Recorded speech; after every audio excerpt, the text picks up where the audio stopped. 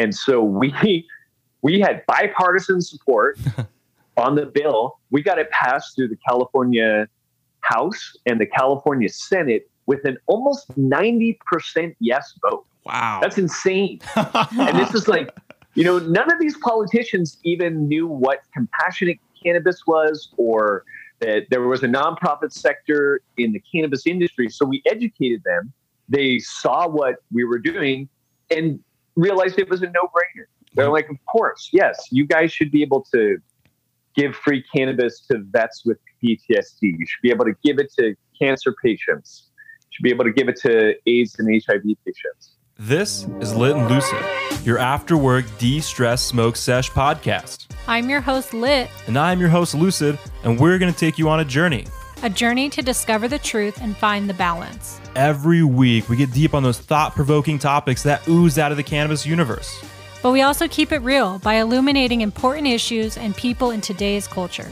So kick back, consume your favorite cannabis products, and get cozy in the Lit and Lucid lifestyle.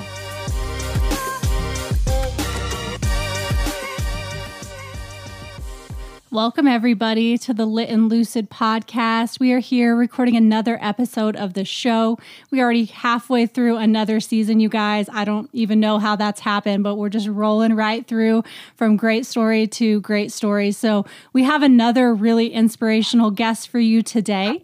We have Sweet Leaf Joe. He is the founder and director of Sweet Leaf Collective in San Francisco, which was founded all the way back in 1996, you guys. This is a compassionate organization that organizes low-income, terminally ill patients and helps provide them access to free, compassionate cannabis. So that's something I know we've never discussed on our show, and I'm really honored to have you here to share your story with us today. What's up, Joe? Hey, well, I just want to thank you for having me on the show today. This is really exciting.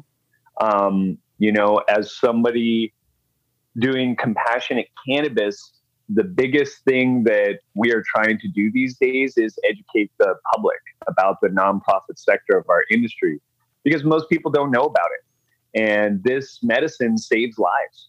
And so it's really important that people who cannot afford it can have access to it. And that's where we come in. And yeah, thanks again for having me on the show. Totally, yeah. And we're going to kind of get right into that, and kind of, a lot of the show is going to be centered around the medical marijuana aspect of this, and really where it all began in San Francisco and in kind of our eyes, and really in like reality of where, a lot of people put their neck out there first to make medical marijuana a thing. But I have to ask, do you consume cannabis for medicinal purposes yourself? Yes, I do. I have issues with sleep. And so I have, gotten medical recommendation, doctor's recommendation to use medical cannabis. It has helped me for years. That's another important thing, I think, for people to learn about, as well as the endocannabinoid system, where we have medical cannabis and you don't need to be sick for it to do wonders for your health. Like, you can be healthy, and if you get more cannabinoids in your system, you're just going to be even healthier.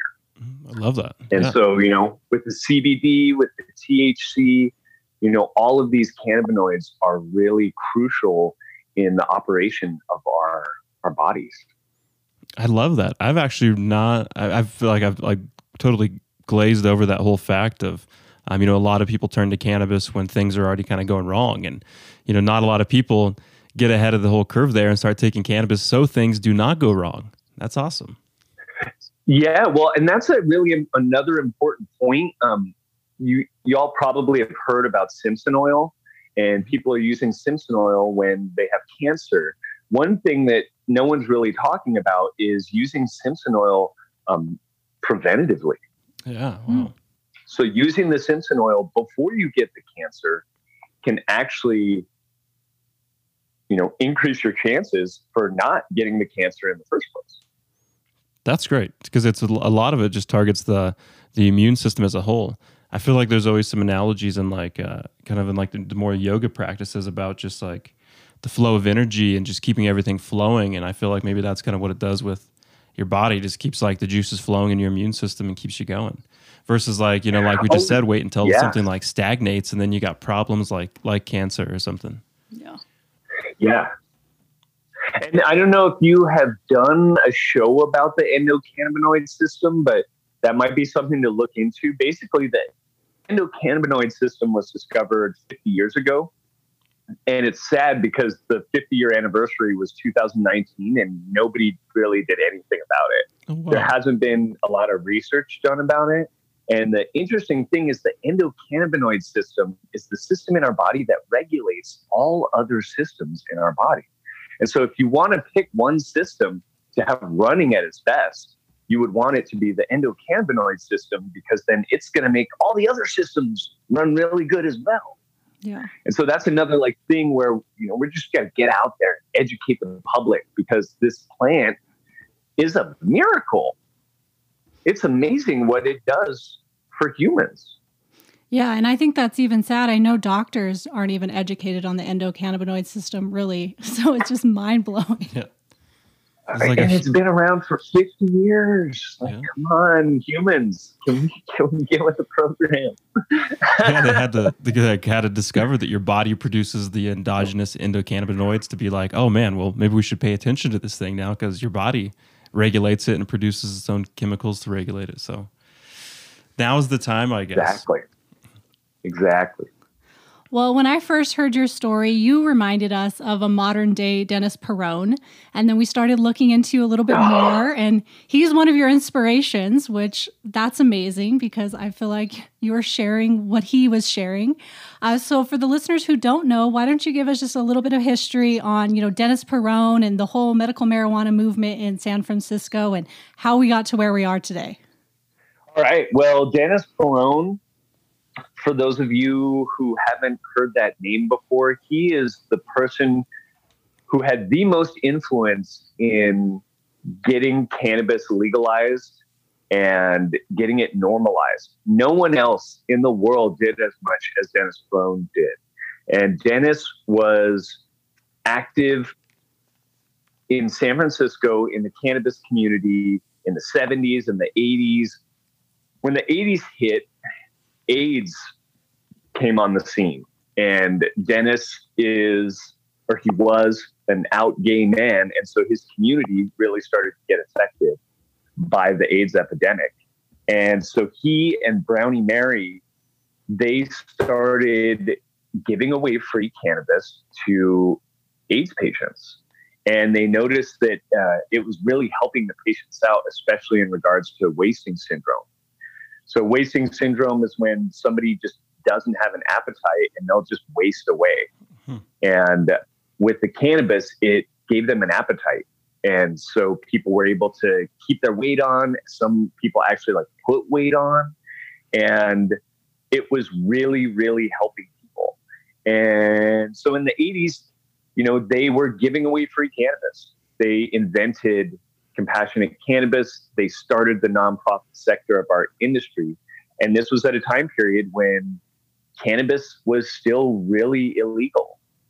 And what happened was in 1993, Dennis Peron and Brownie Mary passed a local ordinance in San Francisco decriminalizing medical marijuana. And so in the city and county of San Francisco, we had legal medical cannabis in 1993. Now, that worked really well. Dennis had a dispensary, one of the first dispensaries in the state, and he was helping over 10,000 patients. And then they decided they wanted to make a medical law for the entire state of California. And that's where we get into Proposition 215 in 1996. Dennis was one of the authors of Proposition 215, and that was, you know, the world's first statewide medical cannabis law.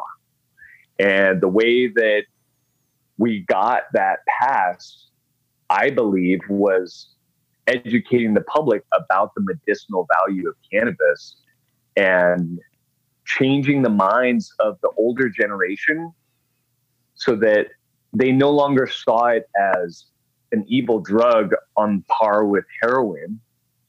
They started to see it as medicine that can help people. So I remember when my grandmother actually changed her mind and we were able to talk about cannabis as medicine.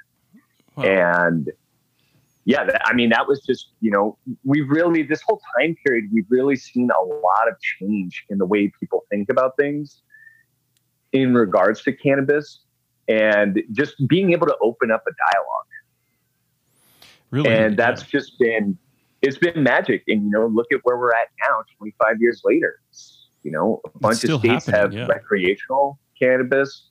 And, we're just seeing that movement spread across the country, across the world. And it's great because it's providing healing and health. Yeah, it really is. And that's like the epicenter of where it all began. And that's why it's kind of mind blowing for us to even realize back in 1993. I mean, Lucy and I were just like infants and like barely even born, and it's crazy to kind of see even then just kind of how long it's still taken us to get to this point and realize, the conversations you guys had to be having, even like the conversation with your own grandmother. I mean, it's probably so significant because some of us even today, whatever that is, 25 years later or so, 30 years later, we're still having those same conversations today with our grandmothers. Yep. And so, that it must have took a lot of courage to do it back then. And, I think it had to start, in some place like San Francisco and like a local community just to give it a voice, like you're saying. I think you had to have a voice behind it, else it was just going to get smashed like it had been for years. Yeah. And it's really interesting to think about too, like what you're saying. A person now who's going to be turning 25 this year, and they were born and raised in California, their whole life has been within this time period of legal cannabis. And so we have adults now who their whole life, they've grown up knowing that cannabis is a medicine.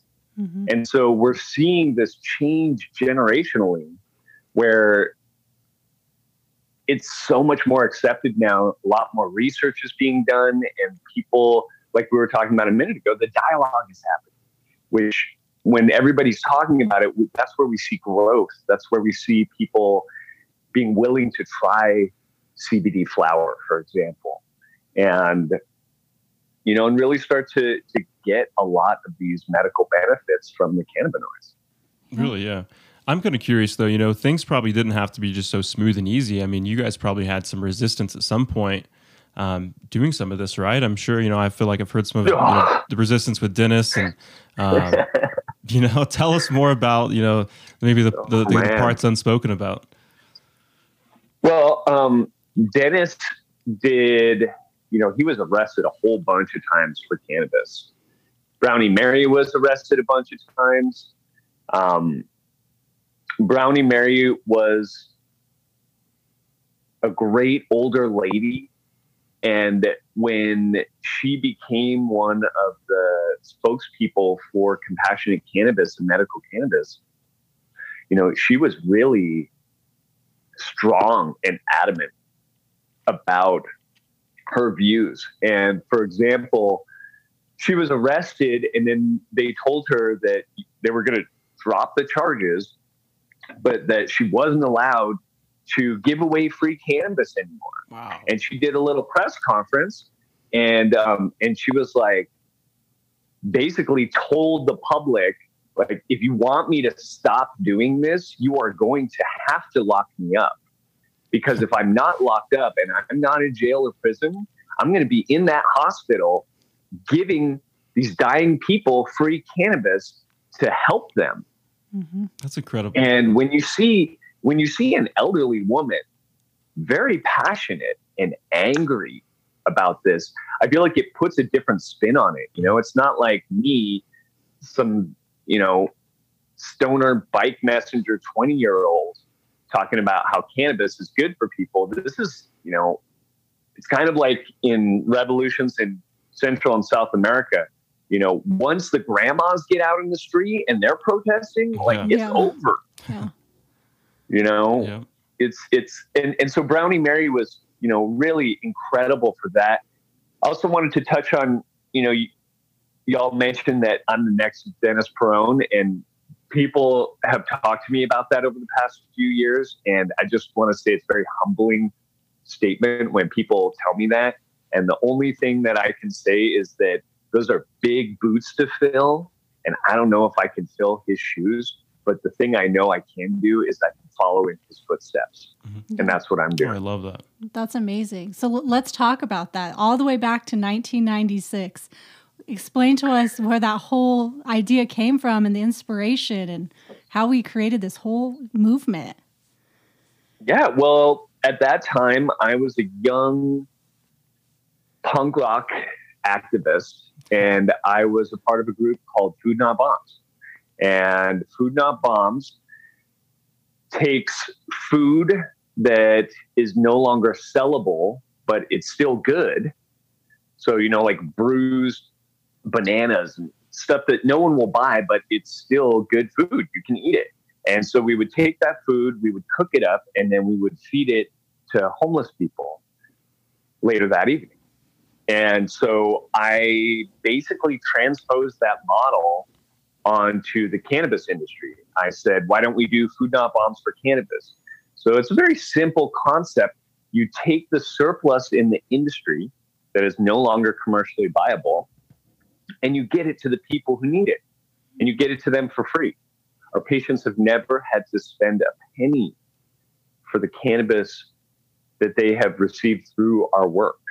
How cool is that? And yeah, and when I started Sweet Leaf, I wanted to target those most in need.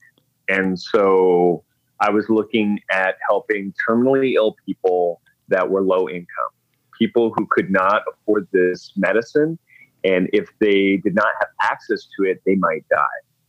And so I really wanted to find the place that would be the most impactful and serve that community.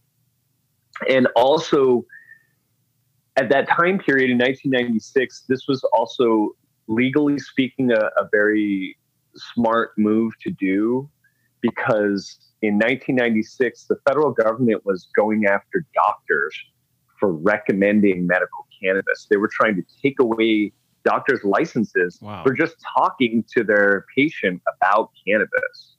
And that went to the Supreme Court, and the Supreme Court ruled on the side of doctors because it's a free speech issue. But I just bring it up because I want people to understand the climate that we were in. And so at that time period, we were all worried that we were going to possibly face federal time. Yeah. And, I know people that did get in trouble in that time period where what they were doing was legal in California, but not legal federally.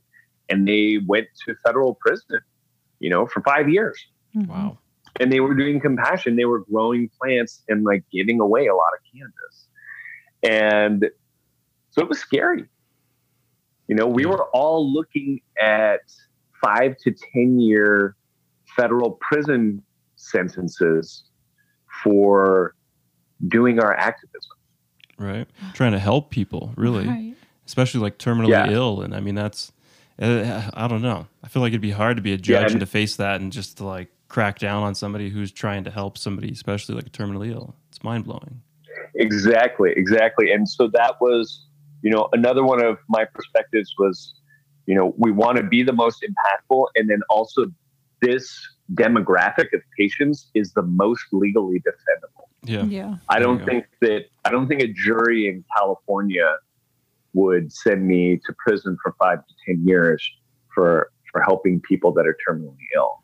And that was the hope. The other thing too is that, I really kept my head down. Yeah. And I didn't do interviews for over 20 years. I've only really been doing interviews, podcasts,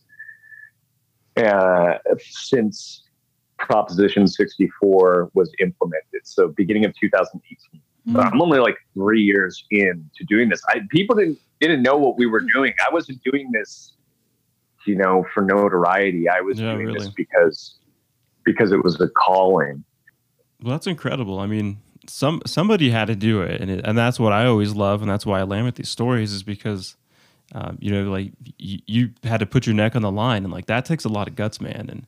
it's crazy that, you know, now you can kind of look back and hopefully like breathe a little bit of a sigh of relief and just, you know, look at all the people you've helped and that, you know, you made it hopefully on the other side. And, you know, now there's like a much larger movement. I definitely feel that now. Good. Yeah. And great. Now it's a much larger movement. I haven't started getting involved yet, but I know there's other compassion programs that are now working with the federal government, with the legislation that they're trying to pass on the federal level to make sure that nonprofits in our industry are protected and are recognized. That's and great. So things have definitely changed. And, you know, a lot of politicians are getting more educated on what compassionate cannabis is and the importance of it and how many lives that it's saved. And it's great. You know, all the work that we've been doing over the past 25 years is starting to come to fruition. It really and is. It's heartwarming because, you know, it's really, this plant saves lives. And, you know, it's just a tragedy to think that there's people in states where they don't even have medical cannabis, and something like Simpson oil could cure their cancer, and they're not allowed to try it. Right. And it's so expensive. I mean, I think about it, even just simply when we go to the dispensary, I'm like, I don't know how people can afford this. And you have to be paying cash for these products. And it's so unfortunate. So, I mean, especially with Rick Simpson oil, that's a very expensive product. So I could only imagine. Yeah, there's still stuff we're trying to work out. You know, it's an issue because cannabis is still a Schedule I substance. Yeah. So a lot of cannabis donations can't get a tax write-off for it. So we're still, you know, battling certain things in regards to, you know, really getting our nonprofit sector the recognition that all other nonprofit sectors enjoy. And so that's some legislation we've been talking about trying to do in California, is get California tax credits for businesses participating in compassion.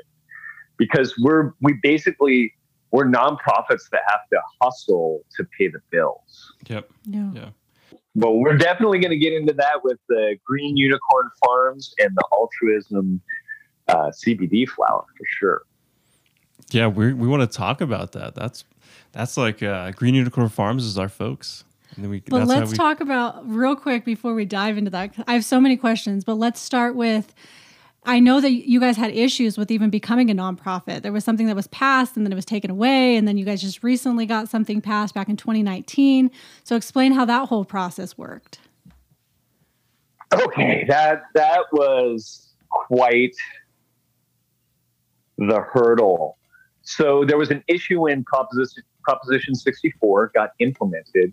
And the issue was that when it was written, the only people who were invited to the table were people with money that wanted to make money in cannabis.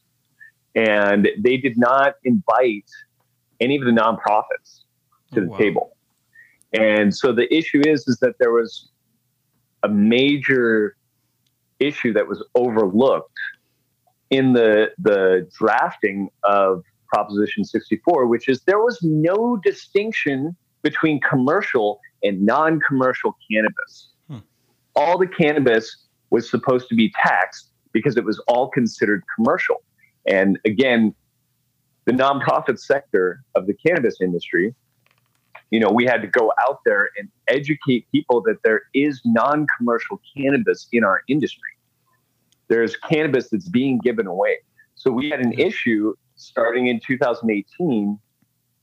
Well, actually, it happened in 2019 because there was a grace period where SB 420 and Proposition 215 was still an option in 2018, and then it sunset in 2019. So since there wasn't a distinction between commercial and non-commercial cannabis, all compassionate cannabis that was being given away had to pay taxes. Wow. We had to pay taxes to the state of California to give away cannabis. So we started a fundraiser. We were selling lighters in dispensaries, and every lighter that's sold paid for the taxes on 3.5 grams of compassionate cannabis. So we were still getting compassionate cannabis out there to our patients, but we had to do fundraisers, to pay the state taxes to be a nonprofit, to engage in these nonprofit activities. And we understood that it was an oversight. Yep. We started educating the politicians. We started lobbying in 2018 with a bill called SB 829. And through the hard work of Sweetleaf, of another compassion group called Weed for Warriors, that's a veterans compassion program, and another group called Operation EVAC, which is another veterans compassion program. We lobbied really hard, and the veterans, they got all these Republicans to vote yes on this bill because they showed them that it wasn't about Republicans voting no on a cannabis bill. It was Republicans voting yes on a bill that was going to help veterans. Yep. There you go. And so they flipped all these Republicans. It was incredible. I can't believe the work that they did. And so we had bipartisan support on the bill. We got it passed through the California House and the California Senate with an almost 90% yes vote. Wow. That's insane. And this is like, none of these politicians even knew what compassionate cannabis was, or that there was a nonprofit sector in the cannabis industry. So we educated them. They saw what we were doing and realized it was a no-brainer. They're like, of course, yes, you guys should be able to give free cannabis to vets with PTSD. You should be able to give it to cancer patients. You should be able to give it to AIDS and HIV patients. And the sad part about it is in 2018, the governor at the time, I don't think realized what the bill was about and didn't really understand what compassionate cannabis was. He only saw that there was going to be less taxes if this bill got passed. And I would have loved to sit down with him for a minute, because it's like, bro, here's your two options. You don't get the taxes because these people are totally broke and they're not buying any cannabis, or you don't get the taxes because we don't pay it and we just give these people free cannabis. Right. Like, either way, there's like no money here. You guys, our Sweetleaf patients live in San Francisco on Social Security, which they receive $1,000 a month to live in one of the world's most expensive cities. Right. Like, these people are not buying cannabis. They have zero disposable income. They cannot buy it. And so that was sad. It got vetoed. And I approached Operation EVAC and Weed for Warriors. And I was like, all right, guys, you ready to do this again? And so we did it again in 2019. And lo and behold, it passed with an almost 90% yes vote. Wow. Who saw that coming? And so, we had a new governor, 2019, Newsom, and he signed it. And so it went into effect in March of 2020. And we no longer are on the hook to pay some taxes to the government to participate in nonprofit activity. That's wonderful. So that's really great. And there's a couple points I want to bring up with this, which is when it first happened, people encouraged me to look at Colorado, Oregon, and Washington. Since they had already passed recreational laws, people encouraged me to research what they did in their state to protect compassion. And what I found out is that compassion disappeared in all of those states. And that's a tragedy. Mm-hmm. I mean, there's people that died because they were no longer able to access free medical cannabis. And with our history in this state, and with Dennis Peron and all the work that he did, we knew we had to do this. Yep. And it wasn't just for my my 100 sweet leaf patients. You know, this was for millions of Californians. And we needed to set this precedent for the rest of the country and for the rest of the world. And I feel like we're really lucky in California because we have multiple generations of people who've been practicing compassion. This is legacy stuff. This is history. This is the foundation of the cannabis movement, of legalization, recreational medical. And we were not going to let the patients that got medical cannabis and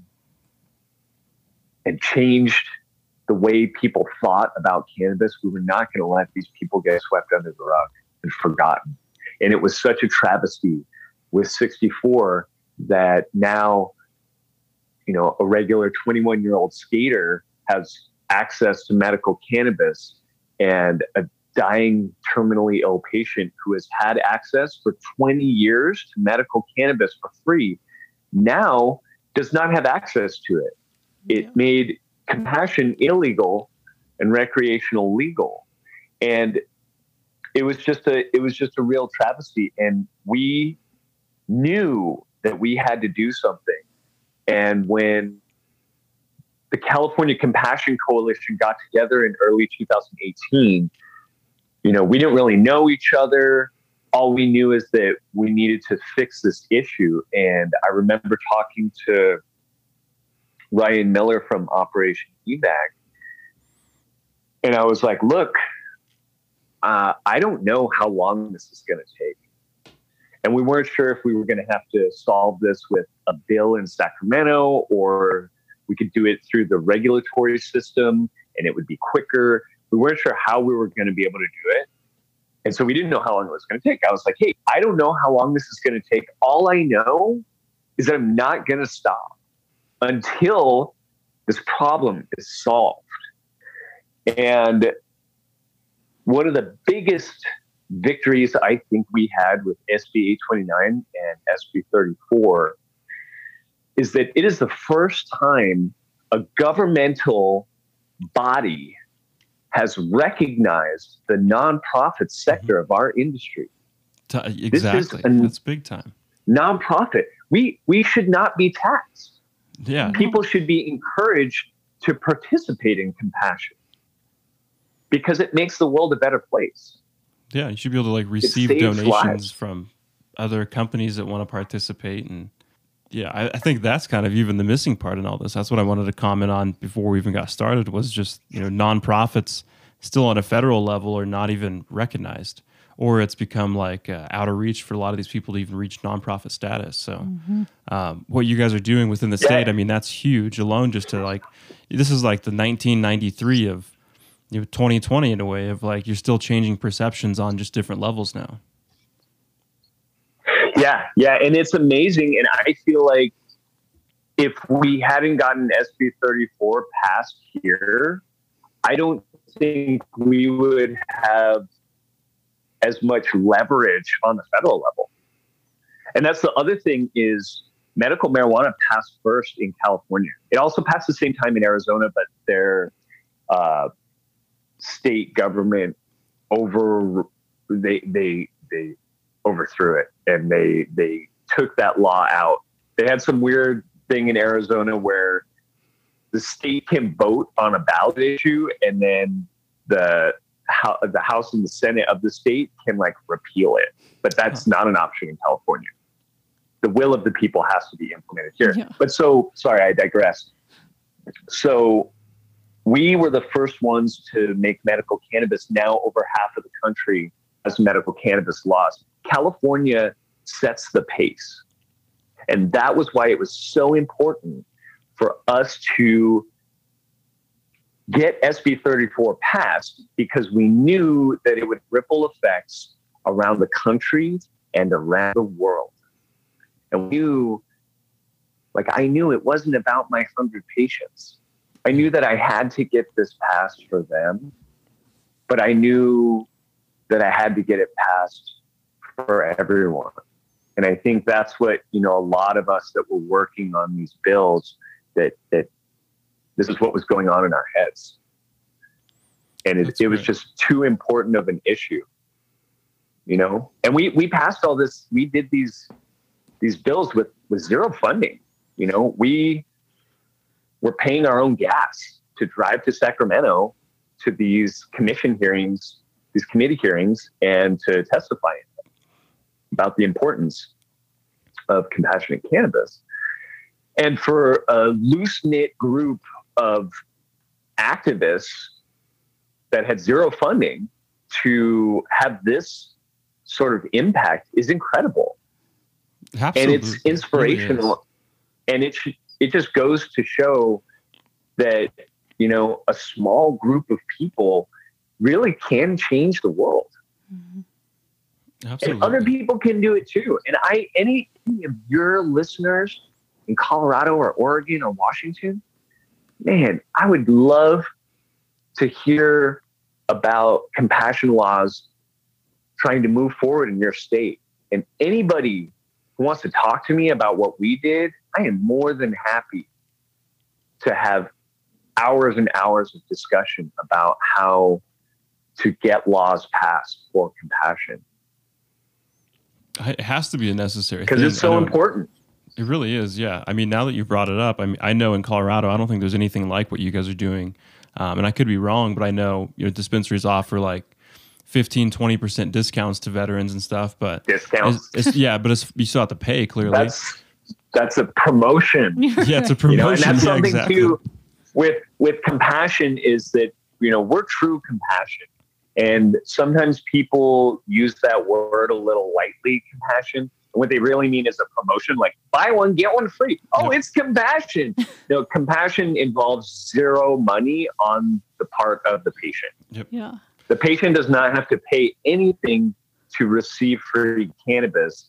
And our patients, they receive 2 ounces of flower a month. Wow. And a bunch of like concentrate and edibles.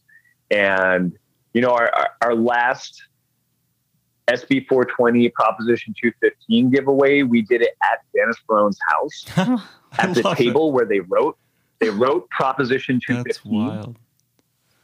And we set a compassionate cannabis world record, I would like to say. I don't know if this is true, but I don't think anybody else has given away this much cannabis in such a short time. We had 80 of our patients come through. It was right before Christmas, and we gave them their daily maximum limit, which was half a pound. Oh, wow. So we gave away 40 pounds to 80 patients right before Christmas in 4 hours. Wow. So this donation had a retail value of around $200,000. That is huge. So we gave away $200,000 worth of cannabis in 4 hours. Yeah. 50 grand an hour. And I'm pretty sure that's a world record. That's so amazing. And I know you guys are trying to get to 1 million in 2021, which I can see you doing. Yeah. I was going to say, you guys are killing it. So I love this. It's turning into our big goal this year. We're like expanding fundraising. We have teamed up with Green Unicorn Farms and Altruism, and we're raising funds through the sale of CBD flower. And we're hoping that in 2021, we will hit our goal of helping patients access $1 million worth of compassionate cannabis. I love and it. Previously, I believe our annual records have been around $500,000 worth of cannabis access. And so we're shooting to double that this year. Wow. And I think it's possible. We had a giant donation from Kinslips and Olo here in California. It was about a $200,000 donation. Oh, wow. It was over 8,000 units Nice. of their product. And we have made it through, I want to say like 80 to 90% of it. We've already gotten out there. And so this is in the, first 2 months of 2021, and we're right on track, Yeah. right on track. Yeah. If we're doing $100,000 worth of compassion every month, we're going to hit our $1 million mark. And that's really, it's amazing. I mean, it is incredible. Seven figures of compassion is, it's monumental. And so, so what we're doing is we've teamed up with Altruism and Green Unicorn Farms, and they are selling smalls of Merlot CBD, Magic Bullet, and cherry wine. And all proceeds from the sale of these Altruism smalls will be going towards Sweet Leaf's fundraising and overhead. And so we're really, really, really excited about this partnership. And yeah. I love it. That's great. Yeah, we kind of teamed up with Green Unicorn Farmers a while back, and we fell in love with their CBD products. And Chris mentioned this to us, and we were like, we got to get on board with this. This is like the most amazing story ever. And to hear now you guys are like well on your way to surpassing your goal already, that just makes us grin ear to ear. That's big time. Well, and this is a way consumers can get involved, Yeah, exactly. Yeah, now it goes beyond just like the tax and the lighters, and now it's like a step up now to everybody can get involved now from anywhere. Right. Exactly. And that's really, I'm obsessed with win-win-win situations. I want to be involved in projects where everybody feels like they're winning, from the owner of the business all the way down to the compassion patient. Everybody can win. And I feel like with making compassion products, we're able to pull in consumers. I firmly believe that cannabis consumers support compassion and support our nonprofit sector. And they want to see this happen. And the thing is everybody's been kind of on the sidelines because unless, you're actively working in one of these projects or programs, you're probably, it's pretty difficult to participate in. And now we're making it easy for people to participate in compassion. You can help save lives. Like when people buy Altruism products, you are actually saving someone's life. And it's kind of like this whole Tom's thing. They're like, oh, buy a pair of shoes. We'll get a pair of shoes to someone in a third world country. And that's great. That's awesome. What is interesting with Sweet Leaf is Sweet Leaf takes it to the next level. Like shoes are great. You don't want to, get blisters on your feet walking around without shoes. But when we're talking about people with a terminal illness where this medicine is saving their life, it's extending their life, they're able to live with HIV instead of die from HIV. And it's just amazing. We want to get more people involved. We want to see the nonprofit sector grow. And we feel like by involving consumers that we are going to be able to grow and we're going to be able to take care of more people. The whole point of this is creating more access to compassionate cannabis. And the only thing that has been holding us back for years is funding. Yeah. Yes. And since we're not allowed to give tax-deductible donations, we need to figure out hustles. We need to figure out business models that will benefit the business as well as the compassion patient, as well as the consumer. We want everyone to feel like they're winning. We are saving lives together. Yeah, and the thing I always put an emphasis on is, everybody wants to point the finger at me, oh, he's the guy, he does all this stuff. And what I like to tell people is, we have this concept, team compassion. I might be pulling more weight than a lot of other people in Team Compassion, but I can't do this by myself. I can't be the only person on the basketball team, because it doesn't matter if I'm Michael Jordan. I'm still going to lose because I'm only one person. Mm-hmm. Yeah. And this is a community effort. This is us all coming together to help these people that need it, that, you know, that don't have access to cannabis. People that, you know, our patients don't just have physical medical issues, they have mental issues as well. I mean, it's hard for these people to navigate life because of their terminal illness and also because of their mental illness. Like, these are people that need our help, and we can help them. And the more funding we have, the more people that we're going to be able to help. You know, we're expanding around the state right now. We're in the process of trying to open a chapter of Sweet Leaf in Humboldt County. Okay. And, you know, the more support we get, the more we're going to be able to do. Yeah, I recognize some of the farmers you were working with in Humboldt, and there's some great. Oh yeah, companies. I saw that y'all had like Space Coyote on here. Oh yeah. Yep. Yeah, we got some of their stuff last summer. Oh, no way. Oh, and we know the Grow Sisters as well. Oh yeah, Siobhan. Yeah, Siobhan. Yeah, she lives right down the road from me. I live up here in Trinity County. Yeah, she's down the road on the 36. There you go.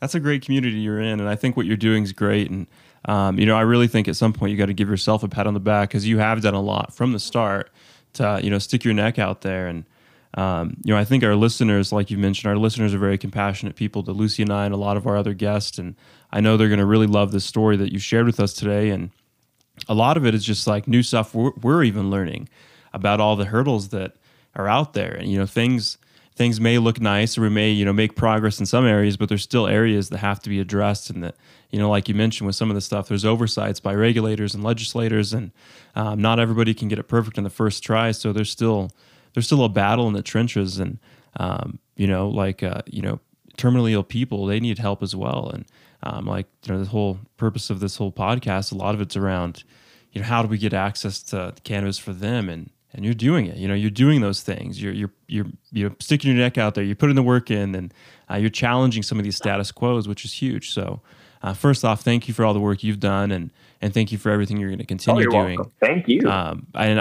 Thanks for the acknowledgement. Yeah, and I think, you know, if anybody's listening, you know, this is something that's going to have to happen in every single state until it's federally legalized, and a lot of these hurdles are cleared. So, have these conversations. You know, ask your dispensaries what they're doing, or ask, you know, what the laws are in your state, or ask, you know, if there's any programs. And if not, just maybe mention, you know, that there's probably people out there, even in your state and your community, that are the same way. And I know I've had, you know, friends and family who have went through the same issue, and they needed Rick Simpson oil, and it's hard to find, it's hard to source, and especially if you're paying for it, it's expensive. It's expensive. And even if you don't have any money for it, just imagine how inaccessible it becomes even then. So what you're doing is extremely necessary, and I almost think it's probably one of the first things that needs to happen anytime one of these new markets is opened up, of like, why isn't there a compassion program built in? You know, it's the same issue in my mind with, you know, like social equity and things like that. And a lot of these people went to prison. Well,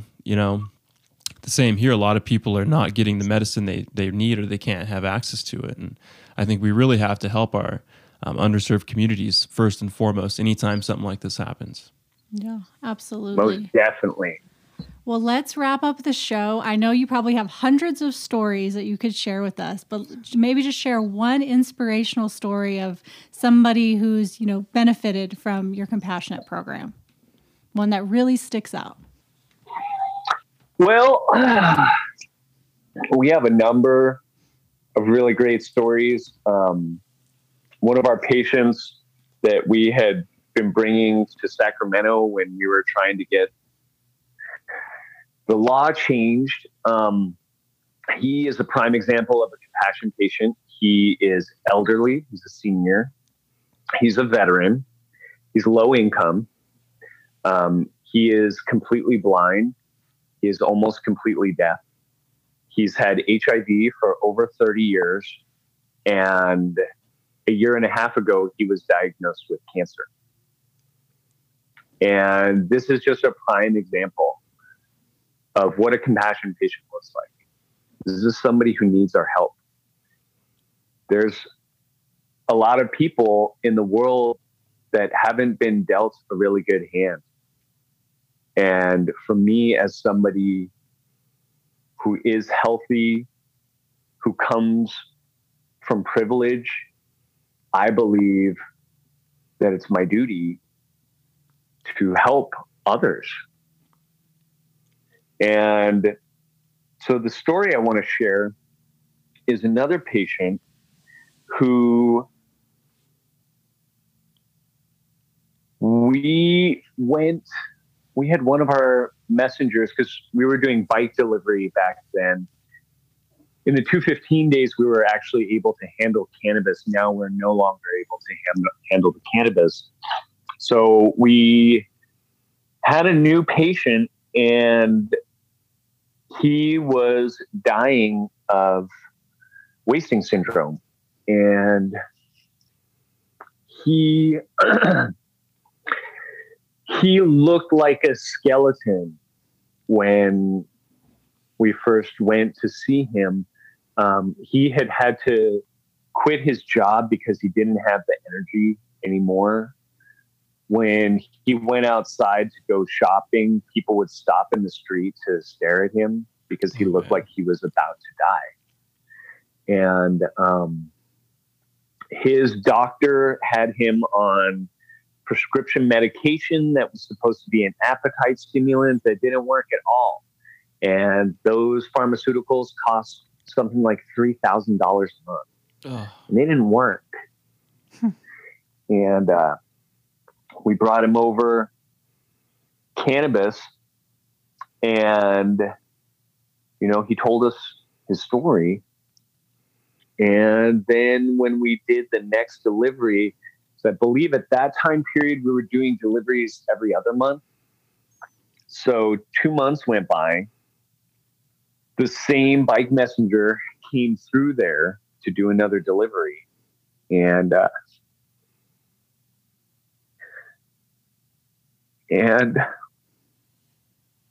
he went in this patient's house, and the patient had put on 30 pounds. Oh my goodness. And he got his old job back. Oh, wow. And his doctor said he couldn't explain why he had gotten better. He just said, whatever you've been doing, keep doing it. And, you know, this is just one story. Yeah. You know, and there's hundreds, thousands of stories like this out there, you know, and they're inspirational. And the nonprofit sector of our industry saves lives. And on the flip side of this coin, when Proposition 64 was implemented, and Proposition 215 and SB 420 sunset, for that year in 2019, there was a bunch of compassion programs that had to close. And I know for a fact of patients that passed on in that time period because they were not allowed access to medical cannabis. And that's a travesty. Yeah, it is. Yeah. That's what I think about. It's a travesty that we don't want to see it happen anywhere else. You know, this is hard. This is people's lives. Yeah, it's almost. And I feel like with the last year of COVID, yeah, it's unnecessary, and you know, and we can do something about it. Yeah, we can. And we are doing. You're already something doing about something it. about it. Yeah, and we want to do more about it because people are still slipping through the cracks. They're slipping through the cracks in California, but they're slipping through the cracks even more in a lot of these states that don't even have medical. Yeah. Yep. You know, a lot of these states down south, and it's about Florida it's up to. Oh yeah, I was saying like even places like Florida. I mean, Like, Yeah. I do not like their way they've implemented a cannabis market at all. I think it's completely screwed up. And I think there's a lot of people like this that probably need a program like that down there, but it'll just get lost in the mix from how they've framed up their whole industry. So yeah, I think, people like this has to be something that has to be ahead of like the whole curve, and it should be like part of the whole medical program as it's implemented. Like it almost needs to be like a stipulation, like the first thing of like, okay, medical cannabis is the first thing in your state. Well, you're going to develop a non-commercial side for nonprofits to actually address these folks who really need the cannabis the most. Because there is one municipality, Berkeley, had a local ordinance that they passed. The voters voted on it, and they have mandated compassion, and they've had it for years in Berkeley, where there's a certain percentage, I forget what the percentage is, like maybe 3% of total sales or net profit needs to be going back to compassion and giving away cannabis. So there is one small locality that has implemented something like that. But I think you're right. We need to do this on a much bigger level. And that's why it's important for us to be thinking about things on the federal level at this point. Because once we get things done on the federal level, I think that will fix things in places like Florida, where now it's like, oh, you have to do compassion because we're the federal government. You can't keep these people away. There's people that are dying because they don't have access. And that needs to be addressed and rectified. Yeah, really. Yeah, immediately. And that's going to touch on all different parts of it too. Like nonprofits, cannabis nonprofits have to be kind of allowed to do what other nonprofits do, first of all, and then I think regulations have to be built in so that these things are allowed. There's another home for products that maybe had like just passed their expiration date or their shelf life or something, or whatever the problem may be. Like there has to be a place for those things to go if there's a good use for them still. Mm-hmm. Exactly, because state of California is having people destroy these things. So they're having to pay to destroy stuff that they're already losing money on. Yeah. And so I'm approaching these brands and distributors and I'm like, why are you paying to destroy this? Give it to us and we'll get it to the people who need it. So you're going to save money and you're going to make the world a better place. Another one of these no-brainers, another win-win-win-win situation. I want everyone feeling like they're winning. Absolutely. If anybody's not feeling like they're winning, then we need to go back to the drawing board.